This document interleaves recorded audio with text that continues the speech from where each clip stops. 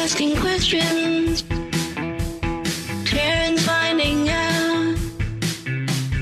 Taryn's looking deeper. That's what it's all about. It's the Taryn Show. So you and me can know. It's the Taryn Show.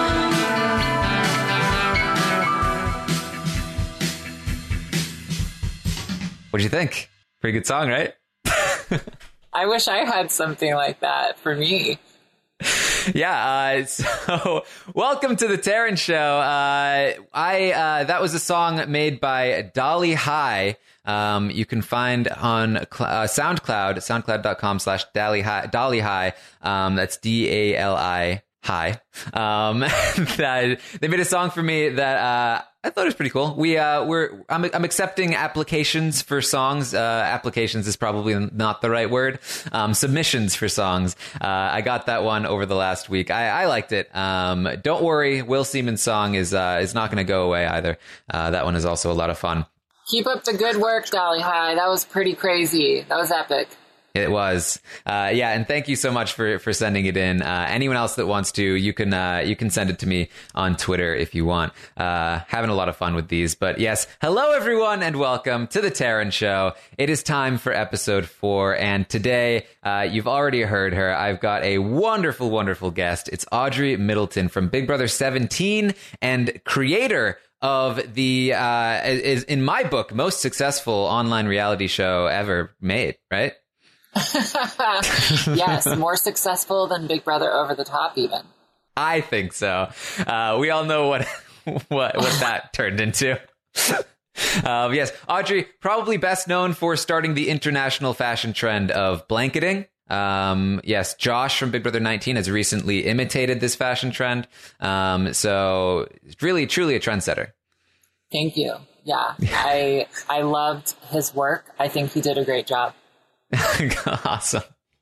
All right. So, we released the episode with Ian Terry last week, had some great responses. I thought that the conversation went really well. I enjoyed talking with Ian. I thought it was especially interesting hearing, what does it mean as a very young person to get a bunch of money and a bunch of attention? Like, how does that affect your personality? And it's really cool to see some nice self-reflection from Ian. Like, he handled the money well. He kind of, is upfront about the fact that, it probably went to his head for like a year. But it gave him a lot of confidence, and that's really cool to see.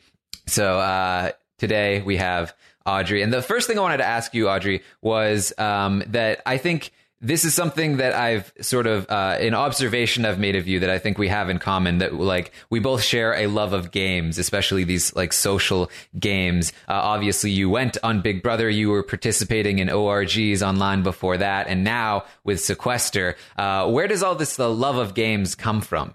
I love to break down the psychology in games. It's fun to see how well you can outthink your opponent. And I really love the adrenaline you feel when you're playing games. I love the competitive nature of them. I love breaking down the psychology of your opponents. I love seeing how people react to things that are unexpected. And I just love the whole stimulating experience that they have to offer. Is there a difference for you between watching these games, playing them, or running them? Or is it all sort of the same love of games? It's really interesting to see how far someone is willing to go. When you are playing a game like Big Brother or Sequester or Survivor, your own personal limits are kind of put to the test. And the elements of that game and that circumstance, really, they make you purge a certain side of you that exists within all of us. There is all this kind of like darker side. We all kind of have this dark passenger, as like maybe Dexter would refer to. And it's interesting to see like how much power someone is willing to give to that side of themselves to win a game. And it's fascinating to me to see like the cleverness and just the whole thing, to watch it all go down. I think that's a great way of putting it. I think that really it will help me explain my love for these games in the future. How important is, because I know for me, like when I think about if I ever played these games, like, and it really, if I ever play any game, it's all about winning for me. I'm so competitive. How important is winning to you when you think about these games? It's so important. Yeah. I want to win so bad. I am super competitive. I am very, very competitive, and I probably hate losing more than I like winning. Yeah. That's how much I love games. Yeah. When I think about like, if I ever did go on Big Brother, it would be like, I don't know. I don't know if I could ever watch the show again. If I lost, I'd just be so mad. Is that something was that part of your experience in Big Brother 17? Like, did you feel very frustrated that you lost, and was it hard to go back to it? Yes, I was frustrated that I lost, and I could not watch my season, but it wasn't because that I lost. It was because I just think I'm like such an awkward person, and I do the most awkward things, like put a blanket on I just can't watch it. I can do those things with no shame, but watching myself do those things is a totally different thing, and I can't do that. But I wasn't salty that I lost, and my blanketing wasn't a result of, me being a sore loser. It was just the accumulation. It manifested itself because it was the accumulation of all the emotions that I was internalizing because I was alone in that house. It wasn't a normal circumstance where in my everyday life, if there's someone who doesn't like me, or there's someone who is rude to me or something like that, I will just, not have anything to do with them. I won't surround myself with them. But I am in a circumstance where I have to, and that's just the way that it manifested. Yeah. Just like as a way to sort of like try and shut everyone out. Yeah, I guess so. And Yeah. also, there is a little cynical part of me that likes to make people a little bit uncomfortable, and I would be lying if I said that wasn't part of it as well. I was making a very physical statement of, how I was feeling. So how long had you been a fan of Big Brother before you went on? I've been a fan of Big Brother for a few years, but I was always a fan of Survivor way before Big Brother. And I was a fan of Big Brother. I watched the episodes, but I did not watch the live feeds, which I regret. Yeah. Because the episodes are very misleading, and not just, as far as like the gameplay sometimes, but the perspective of time itself. You have no grasp of like how much downtime there really is until you watch the feeds or you experience it firsthand. Yeah, it's interesting to hear you say that the episodes gave you a warped perception of the time, because I think obviously that was probably something I imagine that you'd change going back, if you ever did go back, that you'd sort of try to anticipate just how much it is sort of a marathon as opposed to a sprint. And I think that's something that we talked about when we were analyzing your game, in terms of like, you were used to these ORGs that were much faster paced. And I don't think we knew whether or not you had watched the feeds before, but obviously you came out of the gate swinging in very entertaining ways, and you were very successful in the first bit of the game before it sort of crashed around you. Do you think you would try and play a much slower paced game if you went back? Yes, absolutely. I do think that slow and steady wins the race on Big Brother. I would focus more on my personal relationships with people. I would still absolutely play a dirty game because that's just how I am. I like to play a dirty game. I would do whatever I'd have to do to get to the end. And, but I would absolutely do it at a much slower pace. when I watched the Big Brother episodes, I perceived the show as like, wow, all these people are getting together so early, so soon, and moves are being made in the first episode, and there's all this game talk already, and that's normal. Kind of like Survivor, where, you know, it's just, I perceived the pace similarly. I didn't really connect that this is a 3-month-long thing, and it's not constant gameplay all the time. Yeah. So what was it that pushed you to actually apply to be on the show? Because, now that I talk to a bunch of people that have been on the show, it always strikes me as like, I never would have considered it if I'd never gotten into this world. It seemed like it's such a foreign thing to me. Like what was it that inspired you to even try?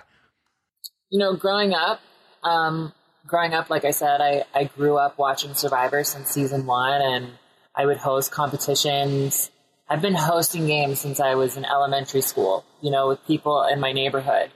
And I've been hosting ORGs since I was in elementary school and middle school. And I just always grew up wanting to compete on some type of platform like Survivor or Big Brother. And as I started to watch Big Brother, I thought, okay, this would actually be great for me. You know, it's indoors, it's Survivor inside of a house.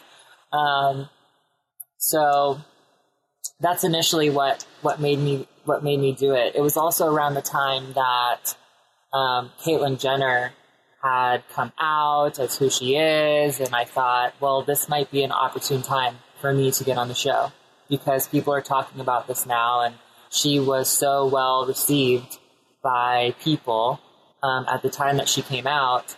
And I thought, this is now or never. Like, now would be the time for CBS to act on it because they've never done it, and if they're going to do it, I think now would be the time. And it ended up working out the way that I thought. Yeah, I mean, perceived that situation well. Were you concerned at all, though, going on such a huge platform, tons of eyes are going to be on you. Were you concerned at all about what that would mean in any sense? Absolutely. I was so concerned because I'm such an introverted person in my real life. I keep to myself.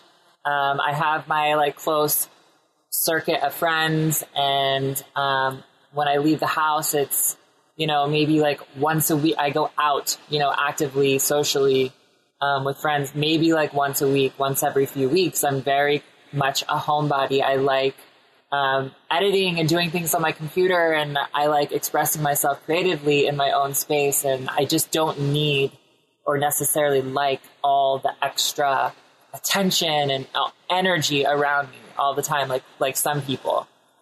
So when I knew when I signed up for this that I was putting myself completely out there, and there was no hiding.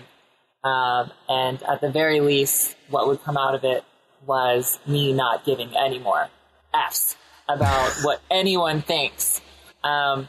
People are going to see me at my absolute worst. And now the worst is over. I ripped off the Band-Aid. So anything I was insecure about, anything, I was ever worried about on a personal level, it's out the window. Was that something that you were concerned a lot about before Big Brother, where it was you felt like you didn't want to, or that you gave a lot of F's about what people were thinking, and that you were trying to, not necessarily hide, but not put yourself out there? Yeah. I mean, I felt like when you go out in the world,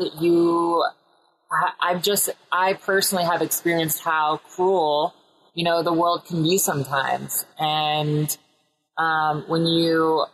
it felt like at the time, you have to keep up this persona and you have to be what other people want you to be.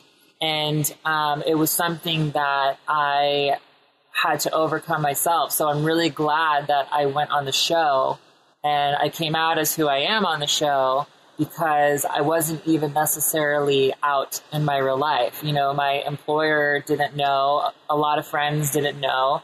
I was just being Audrey. I felt like I still feel like justifying your gender or sexuality or ethnicity, anything is ridiculous, you know? But I'm glad I did it because I wanted to be able to exemplify that willingness and courage for people who also might be struggling, who also could be holding themselves back because they give too many F's what other people think. Were there any specific experiences that you went through? You know, you talked about having some bad experiences prior to this that sort of put you in that spot where you felt like you needed to be a certain kind of way, and that maybe you weren't putting yourself out there. Like, was there anything in particular that put you in that place? I mean, I grew up in a very conservative town, a conservative family. You know, my parents had never been exposed to anyone who was transgender, and very few people who were even just gay. So it was a very, like, I don't know, is taboo the right word? It was like a weird thing for them to kind of understand, and they didn't know what to do. And I think they thought maybe it was something I would grow out of, or it was something that would go away. And then when it didn't, it seemed like something that needed to be suppressed. And it always seemed like, not just at home, but my environment, you know, rejected me for kind of being different, you know? Mm-hmm. I was always eccentric. I was always kind of out there and expressing myself the way that I wanted to. I always chose the female character in all the video games, you know. I always identified with that femininity, and it was often rejected by people on the outside. And so a majority of my life was me not conforming and just kind of persevering through what felt like was me against the world, trying to change me to fit a vision that was, you know, appropriate for them and what was good for them. Did that answer your question? Yeah. So this moment when you finally decided to go on Big Brother was really like a turning point in your life in terms of deciding to, like, I no longer give any F's. I'm going to be out there. I'm going to be open about who I am and what I'm doing. Did that feel very empowering or relieving in any way? It was super empowering. You know, I was finally standing up to my demons. You know, I was going and I was just being my authentic self. I wasn't hiding anything anymore. I was out as who I am, and people had to accept it whether they liked it or not. And I had to accept it whether I like it or not. And I'm glad that I did it, because it's not something I second guess. It's not something I think twice about, or I stay up at night wondering, you know, if I hadn't have done this, how different would my life be? Like, I don't have to answer to anyone. I am who I am. And I'm so happy that I did it. Yeah. Do you feel like there's any at this point, now that you are, you know, out in the open, you know, you've been on television, you know, you're running this online show. Do you feel like there's any pressure to be open now, where it's like, we want to hear you open up more about your experiences? I mean, even just, you know, being on this show, I'm asking you questions about your experiences, and do you feel like there's some pressure there in any way? Yeah, I do a little bit. I do feel like sometimes there are people who expect you to be more completely transparent, and expect you to answer to things that maybe people couldn't even answer to themselves, which is fine, because I mean, it's all like a projection, you know, like they're seeking that connection. And I'm flattered that people do want me to speak my mind on certain things. Is there any, now that you've made this decision and you no longer give any Fs, is there any part of you that feels like you kind of want to fade back into the background? Like, you know, you're already at the place where you want to be personally, but now you kind of just like as you said, you're an introvert. Like, would you rather just kind of, you know, do your own thing and not have as much spotlight on you? Absolutely. Yeah, I didn't want to be on Big Brother in the first place just because of the platform. I feel like what I learned is that there are a lot of people who do these shows and sign up for the shows because they're motivated by the platform, and they think that, you know, all these opportunities are going to come from them competing on a reality show. But that was never why I signed up. I signed up because I loved the game and just everything about the game. And so now, like, in my daily life, like, I rarely post on my Instagram. I don't really post much on Facebook unless it's about Sequester. You know, I really do keep my personal life personal. And I do keep to myself, and I don't expose very much to the world because I don't need that. I'm just not that person that needs that extra attention. I don't need that. Yeah, that's interesting to me. And we talked about this a little bit pre-show, but like as I'm doing more of my own podcasting stuff, obviously I am not getting the attention nearly to the extent as you Big Brother people, but I'm experiencing myself. Like, there's more attention on me. There's more crazy people, being weird toward me, and people yelling at me for various things and wanting to know like private information. And it's like, it's a weird experience, especially for me as probably like an introvert that is fairly private. Like, it's a strange experience. And I'm glad to know that I can talk to other people that are going through the same thing. It's a weird experience. Yeah. I mean, it's exciting when it happens, you know, but everything has an expiration date, I feel like. And for me personally, like, I am not like a fan of all the attention. I would rather just be kind of a number in the mix. I would much rather be known for things that I've contributed and I'd rather my projects or things that my passion projects, things that I work on get way more attention than me personally. Yeah, I really appreciate that about you. I think that's a very admirable trait. Not that there's anything wrong with the people that enjoy the spotlight, but I think I relate to the people that are a little more just private about things in general. But you know, you definitely did have a lot of attention when you went on Big Brother, and certainly when you came out. What was that like? What was that attention like? Did you like what was being said about you? Were you a fan of the way that you were portrayed in articles and all of that, or was it kind of like, I'm not sure about this whole thing? I'm gonna be totally honest with you. I did not read a single article that was written about me. I didn't watch a single video that was made about me. I didn't read any comments. I barely read tweets that were tweeted. I did not stick my nose in it.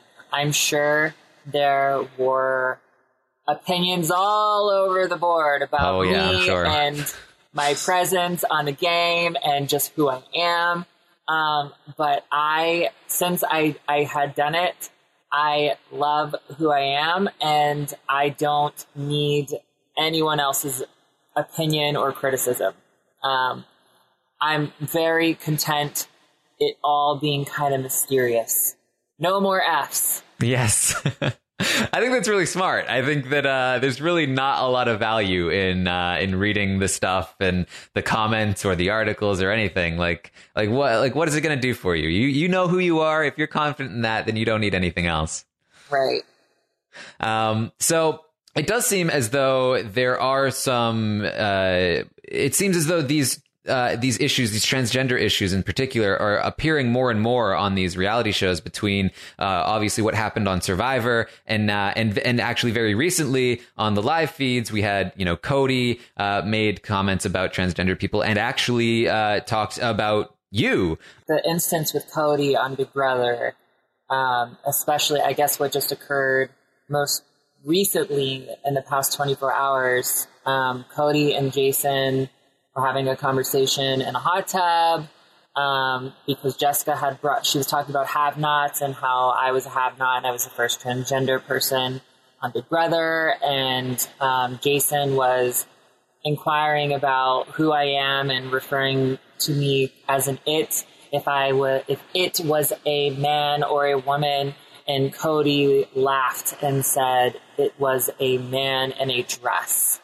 And personally, lucky for me, I have really good self-esteem, so I'm okay. And I do appreciate everyone who has messaged me and has commented me that was worried that this was going to phase me in some way, but it's not. But my heart does go out to the people who are transitioning and the people who are transgender and are offended by this. It is offensive. It is ignorant, but I'm not going to lose my humanity and attack him or, project ignorance back onto him. I could easily project a lot of reasons why there is a psychological disconnect between him and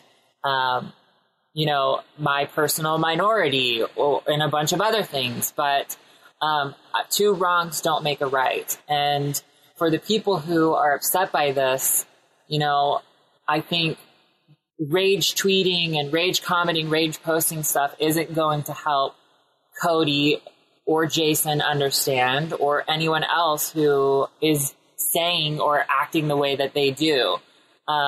Send them information to educate them, and it will be up to them ultimately if they want to do it. I mean, ignorance is bliss, as they all say, and if that is their decision to stay that way, then that is on them. I wish that we could, I don't want to say I'm not optimistic that all of humanity is going to come together one day. And, all these labels that we put on each other to make sense of everything is just going to stop, and we're just going to be who we are and everything's going to be fluid. But as of right now, I mean, don't lower yourself to that person's, emotional and psychological understanding, because two wrongs do not make a right. You know what I mean? Yeah, absolutely. I think that's a really admirable approach to it, especially as, not only as they're essentially talking about transgender people and you as you sort of represent that, but they're actually directly talking about you, and you're able to say that, look, this is you need to stoop to their level. You don't need to you react necessarily in that way, which I don't think there's anything wrong necessarily with reacting that way, especially if you do feel attacked. But I do appreciate that I think the strength that it takes to stand back and say, look, I don't want to stoop to that level. I don't want to go there. So how do you feel about how Jessica and Matt handled that situation? Because Jessica, as you mentioned, was involved. She brought you up and then was essentially laughing along with them, but kind of holding Cody's mouth, stop it, you're being offensive. But obviously not trying to be this is wrong, just this is dumb. And Matt, who essentially was just I'm out of here. I'm not going to get involved in this. I perceive Jessica as someone who is self-aware and calculated, because she was not wanting Cody to say something on television. She's very aware that people are watching her, and they're going to perceive this conversation a certain way. And she's intelligent enough to know that the direction it was going was not a positive one. The thing is I don't want to, I don't take offense to anything, because first of all, I don't care what they think. But second of all, I mean, they're on a TV show. I empathize for the circumstance that they're in, because I was in that circumstance. Sometimes you have conversations with people and you can't forget, people can't forget that you are playing a game, and not everyone is going to separate their humanity. And from the game. You know, they have to awkwardly laugh to go along with conversation. So I don't know if they were laughing because they thought it was funny, because it was awkward, because they felt like they had to, because they felt like they couldn't be opinionated and stand up for it. I would hope that somebody would stand up and say why this is wrong. But I have no expectations for people to do that, if that makes any sense.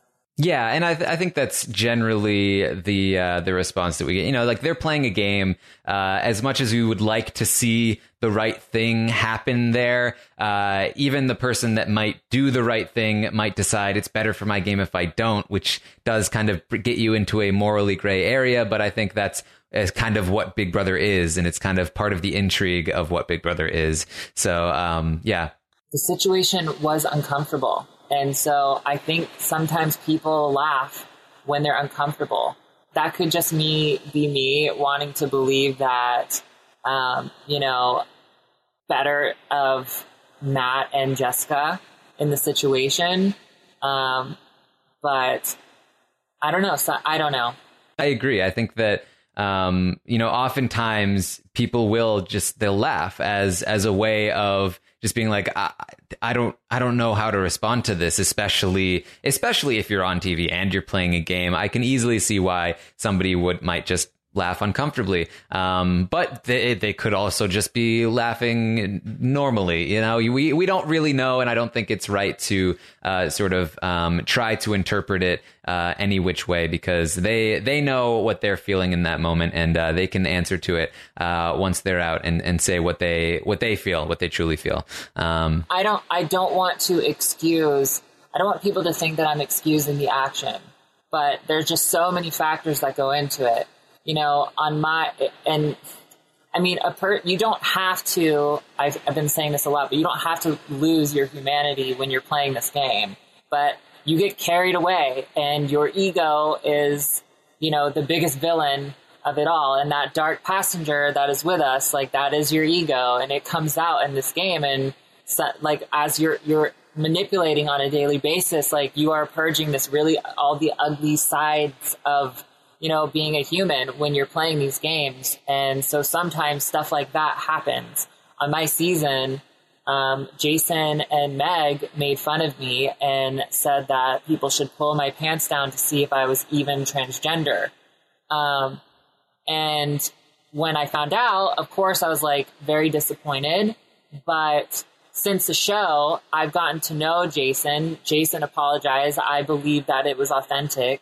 And people just say stupid shit. Like, we're still a primitive species. Like, we can barely coexist with people who are different from us. Yeah. Well, do you kind of feel like knowing somebody like that who's maybe said something very hurtful, but then you're able to sort of talk to them afterward? For you, are you a person where it's really like actions matter more than words, or is that kind of taking it too far? Absolutely. Words are just sounds that we make to make sense of things, and people talk all the time. People say things all the time that they don't mean. And it ultimately comes down to your actions. And Jason did make an authentic effort after the show to express how sorry he is. And he still makes efforts to keep in touch with me. And I don't think that he has anything to gain from doing that if he didn't enjoy the person that I am. That's good. I like that. Okay, so how do you as somebody who is slowly dealing with a little bit more and more attention, like how do you find the courage and the fortitude to just kind of like be out there and have these people talking about you having the courage and fortitude to not look at articles about you and to just not care and just be who you are? I think that it comes down to self-acceptance. I think that when you truly accept who you are, the perceptions that people project onto you, they don't matter, because you're so secure with who you are and you know who that person is that there's nothing that can even dent that a little bit or forge a crack just a little bit. I think it just comes down to, just truly accepting who you are and loving who you are. I think that's such an important thing. Like, something that like when I sort of grew to be who I am today is that like I didn't like myself when I was in high school. Like I was this kind of a miserable kid for a long time. And it wasn't like I was always looking to like, how do I get out of this? How do I be happy? And I just couldn't understand how until I recognized that like I just need to figure out how to like myself. How do I do that? I just need to be the person I want to be. And then if I can do that, if I can be like this version of myself that I like, then I'll like myself and everything will be better. And it really, it changed my life. And I think it's so important to be able to feel comfortable with yourself and to love who you are. And it sounds so corny, like love yourself, but really, like I do think it's so important. It sounds corny, but it's hard. People struggle with it. So many people struggle with it all the time. As humans, we put like this ridiculous standard of, a certain way that life should be and, how a person should look and how a person should carry themselves and all these things that we should aspire, like, I guess, kind of keeping up with the Joneses or whatever. But when you truly, like, you are connected to you and who you are and you love yourself, like, none of that stuff fucking matters. Then you can really start enjoying your life, because nothing is going to... this is starting to sound very Disney Channel. Yeah, I know. It's great though. No, I love it. I'm really enjoying talking to you about it because I think people might be afraid to talk about it because it sounds so Disney Channel, but I really do feel like it's so important, and I really appreciate hearing the message from you. So I mean, let's talk about who you are and your passion project with Sequester, because you came out of Big Brother and you decided to start up this new game show. Kind of, is that an appropriate way to describe it? Yeah, it's an online game show. Yeah. So did you always plan on doing this like post Big Brother? Was that part of the plan to get some publicity for Sequester, or was that sort of like a happy coincidence? Like what happened there? It was kind of a happy coincidence. Like I said, I grew up playing these online games. I grew up hosting games for my friends that lived in my neighborhood. I always loved the competitive nature of the game. And then after I was on the game, firsthand, I saw things that I liked and I didn't like. And it really inspired me to take the things that I love from all these shows and try to manifest a product that is totally original and that other people like me can enjoy, and like-minded people who really crave that experience. I wanted to provide as close to it as I could for them. So when did you come up with this idea? I think I started really thinking about it after I was voted off of the show. I got back in touch with my org community. There's a whole community online of people. There's actually thousands of people who play these games regularly and intensely. And when I got off the show, a lot of people from the community reached out, and people were curious about it, and they wanted to play. They were like, how can I find these games? How can I play these games? And the people I knew from the community were so excited that I actually got to be on a show, and I broke through, and I got to do the real thing, and what was it like? And after all the excitement around it and talking to all those people about it, it really inspired me. That's awesome. So for anyone that doesn't know what Sequester is, how would you describe like what it is and how it works? So Sequester is a 1 week long game that I've created. I have arranged a schedule so that it is just 2 hours a night of your evening. And it's really kind of an immersive experience in your own living room, kind of. the format of the game itself is, similar to shows like Big Brother and Survivor. You're interacting with people you don't know, 12 to 16 people you don't know. And you have to socialize with them and ultimately find a way each night to make sure that you're not the one who gets eliminated by your opponents. That's cool. That's awesome. So what was the process for coming up with the rules? Like, how did you decide on what the game was going to be structured like and all that? Well, I wanted to create something that was its own concept. I didn't want it to be like I didn't want nominations. I didn't want an HOH. I didn't want the same format. I do think that it is very important for there to be like a competition for safety. But I liked, there's this show called The Genius that really inspired me. Have you ever watched it? Of course. I love The Genius. I love the style of competitions in that show and how they're just like these giant social competitions that have all these layers, and you kind of have to work with other people to get through the layers. And every single day of the game is a different game. And so I really wanted to bring that element into Sequester. So while there is a competition for safety every night, and while you communicate with these people and you ultimately have to vote one or two people out a night, there is this whole extra-ness to the game where you really have to think, and you really have to purge that kind of dark side of yourself in the game and see how far you're willing to go to win, because the twists that occur in Sequester really force you to decide, like, am I willing to vote out the allies that I made on night 1 to get ahead to night 2 or to night 3? And it's honestly such a hard experience to articulate. I've actually been working on a mini documentary, and I finished editing it, and I hope that I can release it maybe over the next week.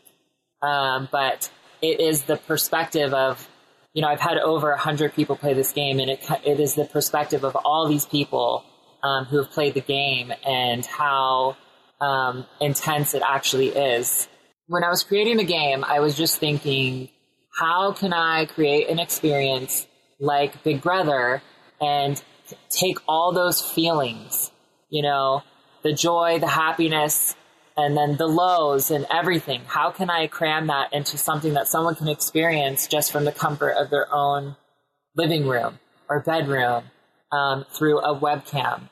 And each time I host the game, I try to cast people who I see that hunger in them, to really want to play a game and want to win it.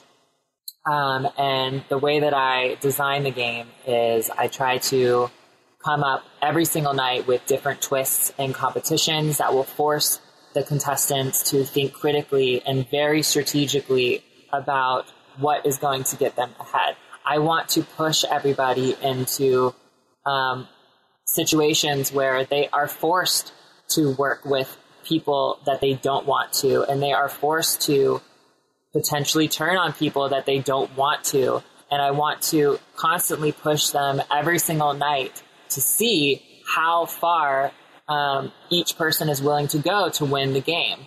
And so it's been fascinating to watch all the emotions and the energy that people put into this, and how close people feel after. The people who've played this game, they really feel like they were on a show like Big Brother or Survivor. They really feel connected to these strangers that they only met for 2 hours a night for just 1 week. And after the week, they're all planning, within the next few weeks to fly to one central place in the country to meet each other and spend time with each other. And admittedly, they all talk to each other more than they talk to people in their real lives. And it feels cool to have been able to kind of capture what I wanted, that experience, and cram it into this, seemingly simple online game from the outside. But for people who play it, I mean, it is very real to them. Yeah, it's awesome that you've been able to recreate this in such a way, and in the the production value too is just, I think, something that, because like you said, like they have been orgs and people have tried fan based games before, but this feels like something on a different level, that's like somewhere in between like the CBS on television produced thing and like just a regular fan run kind of competition. And I really enjoy that because there is somebody like you who has this like immense passion for it. You're not just playing for ratings all the time. This is like the most pure version of this kind of thing that we can experience. And I'm really excited about all of this and like what you plan on doing in the future. How successful has this been for you, or for like, do you pay attention to audience numbers or anything like that? It's been way more successful than I ever anticipated it. The community gets larger and larger every single game that I host. And I say community because like there are two sides to the Sequester community. There are the alumni who have actually played the game. And then there are the voyeurs, as I call them, the people who watch the game and they tweet during the show. And we've trended on Twitter multiple times because so many people are interacting while the show is taking place. And what's really cool about this too is as a viewer, you really do get the opportunity to interact with someone that you are watching on your screen for multiple hours. Whereas like when you're watching a show like Big Brother, you fangirl if a Big Brother contestant favorites your tweets or acknowledges you or responds to your DM, but you really get to form a connection with these people who are playing the game. And as a viewer, you can personally impact the game with your tweets and information that you put out there online, which is actually another element of the game that separates it from a lot of other shows, because the voyeurs are a huge part of the game. They watch everything as it happens, and they tweet about they tweet their opinions and their point of view of the events that are occurring about the show as it's happening. And then when the night's over, the contestants can refer to Twitter and they can look at stuff, and things can be exploited. And some voyeurs have learned how they can stir the pot by just tweeting fake information that may not even be true. So it's really interesting to know, or it's interesting as a host to watch the players, question, the things that they see online, but also question it and be skeptical, but also believe it at the same time, and, be so conflicted because it's such a intensely paced game that there's just, I don't know, it's just so overwhelming. It's a sensory overload for them. So how difficult is it to produce this show? You do it fairly often. It's every other month or so? Yeah, I host a show every other month. I try to be consistent with that. Sometimes, granted, there might be like an extra few weeks from the last time that I hosted it, but I've been pretty consistent at hosting it at least every other month. Cool. So like what is the process for producing the show? Like what do you actually do day to day to make the show happen? So when the show is actually happening, it really consumes me entirely. I am constantly editing videos. I'm constantly making graphics. I'm constantly trying to promote the show. I plan everything ahead of time. So luckily there's that. But there's a lot of technical work that goes into it, more than I think people anticipate just watching it from the outside. Yeah. How, is this something that you are spending the majority of your time on, like most of the time? Yeah. Right now I am full-time actively working on Sequester. Wow. So you don't even have like another job at this point? No, I don't. Is that, do you feel like that's sustainable for you? Is it like lucrative enough? Do you make money off of it, if you don't mind sharing? Yes, I do. Luckily, I do have a very supportive community. There are patrons who pledge X amount of dollars every month to keep the show going and to support me and my efforts that I put into it. So yeah, it is. It's good. I'm happy. I'm not somebody who is trying to be a multi-millionaire right now. I'm not doing this for the money. I'm doing this to provide an experience for people. And also because it's something I genuinely enjoy. I love the creativity of having to think of the different competitions and the different twists. And I love building up the skeleton of the game. Yeah. Was there a moment where you quit your job to go full time with Sequester, or was that something that, Yeah. When I moved to Chicago, I was still working for the company that I had worked for before I was on Big Brother. And then I just decided that, I'm going to just go for this. This is what I'm passionate about. I'm sure it's risky, but I can always find another job. I'm still utilizing my skills and improving my skills and exercising my skills and the career that I had before. But now I'm making videos for myself and my project and making graphics for myself and my project. So it's not like those talents, are going to go to waste. And if I needed to, I still have a really good relationship with the director of the company, so I could very easily go back. So I'm not like afraid or feel like an intense pressure to necessarily succeed overnight or anything. But I have gradually seen growth every single time, and it's been only a year. And now I just raised the funds to build the live action version of the game. Wow. So it's manifesting itself offline into real life. And I kind of get to recreate, the whole experience again. But even better now because it's in person, it's in real life. It's a whole different experience, not on the computer. That sounds awesome. And I can absolutely relate to your experience in terms of like, I very recently sort of, left my job, to sort of pursue this podcasting thing. And, it hasn't been too long, but it's definitely been a big change in terms of like how my life is being lived, and it feels very different for me where the majority of my work is focused on this thing that I'm very passionate about, and I have to imagine it feels the same for you. Yeah, it is. I mean, I don't know if you experienced it. Like, it's a little bit scary at first when you leave stability, right? Yeah. But when every single day you're working on something that you really love, it's fine. The sacrifices that you might have to make are fine. Maybe I can't shop as frivolously as I like to before when I was in a more stable position, but it's fine. I'm doing what I want and I'm staying afloat and I'm not losing money. And it's an incredible feeling. Yeah. And like the way I looked at it was like, the reason why I was spending money on frivolous things was because I wasn't happy with doing what I was doing. But like, I don't need money to buy lots of other things if I'm doing something that I really love, because then I'm happy day to day, which is so much more fun.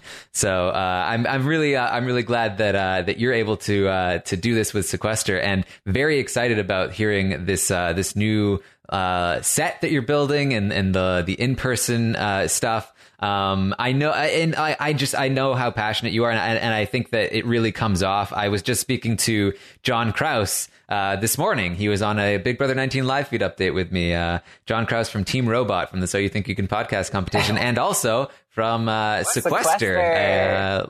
Yes, a losing finalist, yes. John Kraus. He was. It was a close fight. It was a great fight. He was very close. It was. He only lost by one vote, right? Yeah, by one vote. Oh, man. I feel like if he had shaved the beard, he would have got the vote. I feel like that's all it would have taken. People really love the sans beard version of John. So yeah, and yeah, he had nothing but great things to say about you, and just like working with you and like interacting with you on the show. He really enjoyed it. So I think it really does. Just like the fact that you're so passionate about it, I think it really helps both like your involvement with the people that are involved and just like, you know, the show itself. But tell me about this new version that you're concocting here, because this sounds even more fun to me than what you've currently got going on. So, and it's so exciting. So the environment that I want, the physical manifestation of Sequester to be a labyrinth. I don't want it to be like Big Brother, where people are trapped in a house and they have all these comforts available to them. And I don't want it necessarily to be like Survivor, where you're living off the land and you're starving and you're hungry and you're uncomfortable 24/7, physically. I want to find a balance. And I love the idea of a labyrinth, because to socialize, you have to constantly kind of be on your feet, and it is constantly stimulating because there's all these walls between you and your opponents, right? There's all these different, just like there are all these layers to the game of Sequester. It kind of connects symbolically in that way. And I don't even know if I want to market this experience as like a show. I want it to be just an experience. Eventually what I want to do is I want to put a calendar on the website, and anyone who wants to come and play can just come. They can just book the dates that they want to come. It's like Escape the Room meets Tough Mudder. It's like a hybrid of that and your favorite reality show, I guess. I have to say, like, when you're describing, like, it's going to be like a labyrinth, and I read on the website that, like, you know, you only get a certain amount of like food that has to last you, and like, you know, you're going to be like wandering around and trying to socialize and playing. Like, it literally, like, adrenaline rushes into my body, and I'm like, yes, this sounds so cool. Yeah, like, I mean, it's like every like young adult like sci-fi novel that I've always loved, like coming into real life. I love it. Yeah, and that's the thing, you know, survival is kind of it is the one thing that we all, it's the one fantasy that we all entertain. I mean, it is the premise of almost every movie, of every TV show, you know, that element of survival, you know what I mean? And now I'm creating an opportunity where, you know, if you're reading a book like The Hunger Games and you always imagined what it would be like to be in there and have to fend for yourself, now is your chance. You know, you're not fighting people to the death, but you are competing against people with your wits and your strategic ability, your psychological ability, your physical ability, and just those strengths of you that you possess as a person. You know, it's going to challenge you, and it's going to bring those things out of you, and it's going to force you to face those things and bring them out of you, so that way you can move on in the game. It sounds so cool. Like, especially if you're going to do like open it up, I think you'll find me at your door at some point. Cause it just sounds so fun. So I'm very, very excited about that. Where can people find the information if they want to look this up, or if they want to help make this a reality? Where can they go? If you want to look up more information about the live action version of Sequester, you can visit the Sequester Patreon, which is patreon.com/Sequester. If you want to find out more about the online version, you can just visit sequesteraccess.com. There's all kinds of information and videos there and on YouTube. You can even personally just DM me. I'm very approachable. I'm very accessible. I get back to people, you know, at a decent amount of time. I can attest to that. Yes. Yeah. So I try to be as receptive, communication wise as much as I can. And, I would love to talk to people about it. Awesome. So explain to me your dream scenario. Like, if you were like in the future, what does Sequester look like for you? If like everything goes right, it's essentially becomes your life's work. If it even is, like, is it your life's work? I don't know. I mean, I'm only 27 years old, so yeah. Hopefully I continue to thrive, and who knows what the future has in store. But as far as my vision for the live action version, I hope that it really becomes something that I hope it becomes this immersive experience that people who love reality TV, who love science fiction, like you said, and have always fantasized, you know, being in this circumstance, you know, how would they do? I hope this becomes like the outlet for them to really embark on that self-discovery, if you will, and can become that just that experience that their heart desires. So is your goal maybe to someday like get this on TV, or is your goal maybe more of like an escape the room kind of thing where you hope to like have multiple locations where you can play this sort of thing? Or is it both or neither? Like where do you see this going? You know, at the very beginning, I thought, wow, if this was a show, this would be crazy. But firsthand, I've witnessed like how much control you lose to a network. And I can't imagine, you know, as a producer or writer who is pitching to networks, you know, it really is all dependent on their approval. You know, everything is. And I don't want to sacrifice that control. You know, this is my passion project. And it's not for fame horse. Okay. It's not for the people who want a platform and to get famous. It's for people who, have that hunger inside of them and want an adventure and an experience and want to play a game. It's for the gamers. So my goal is not to get it on TV. I don't even know if my goal is to stream it. I think I want to make it as accessible as possible. And I think, casting for it and streaming it can make it even, less accessible, because then it kind of becomes a show again. And I don't want it to just be a show. I want it to be an experience. I want it to be a space for people who can temporarily, you know, just for 3.5 days, step outside of their reality and enter a whole new one, a sensory overload of awesomeness and intensity. And I want them to, that's what I want. That's all I want. I love it. It all comes back to the love of games. Right. I love games too. And I really love this idea. So, I hope it succeeds. I would love, if you did decide to stream it, I would love to watch. And I would of course also love to come and play at some point. Yeah. I don't know if I could, I don't know. If there were like streamed versions and non-streamed versions, I'd probably choose the non-streamed versions because I would absolutely embarrass myself in front of everyone that thought I would do well on this kind of thing. Yeah. If I didn't. So I can just go and pretend that I did really well. We'll keep that quiet. But I'm very, very excited about this. And I've had such a great time talking to you, Audrey. You're just such an interesting person. And I feel like we relate on a lot of different things. So, I've really enjoyed this. Thank you. Me too. Thanks for having me. Yes, of course. All right. So if you want to check out Audrey's Sequester show, or again support her in any way, as she mentioned, you can go to her website. Can they follow you on Twitter, or is there anything that you want them to follow you on there?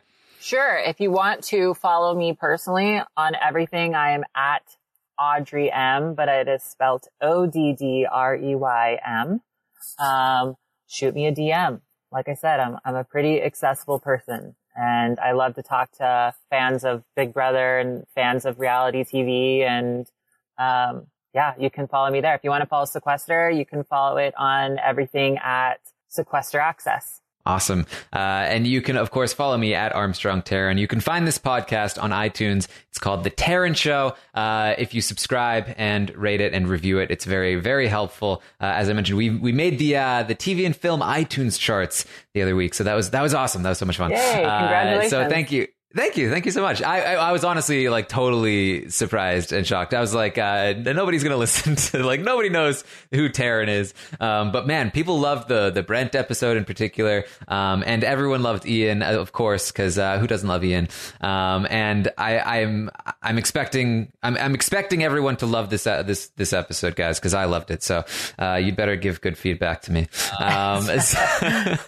It's really, the response has been amazing. We were live in New York last just a few days ago, I guess. And it was a Big Brother show, and everyone that came up to me was like, Taran, the Taran show is great. It's so cool. And I was like, I hate hearing that name. It's such a, why did I choose that name? But thank you so much for everyone that's reached out. It's really meant so much. So the support has been amazing. Okay, let's come up with a hashtag for this episode. Hashtag, do you have an idea? Hashtag no more Fs. Yes, perfect. Hashtag no more Fs. And I guess that'll just be what should be EFF or just F. Let's do EFF. All right, no more Fs. EFF is how you spell Fs in that sentence. So thank you, everyone, for joining us. Hashtag no more Fs. We will see you next time. He's not human, he's like a machine, making more podcasts than you've ever seen. He was never programmed for a life, because the show is the extent of his social life. It's the Taran Show, the Taran Show. Don't ask if he's single, you already know, cause it's the Taran Show. A simple name for a simple guy with a simple face. It's the Taran Show.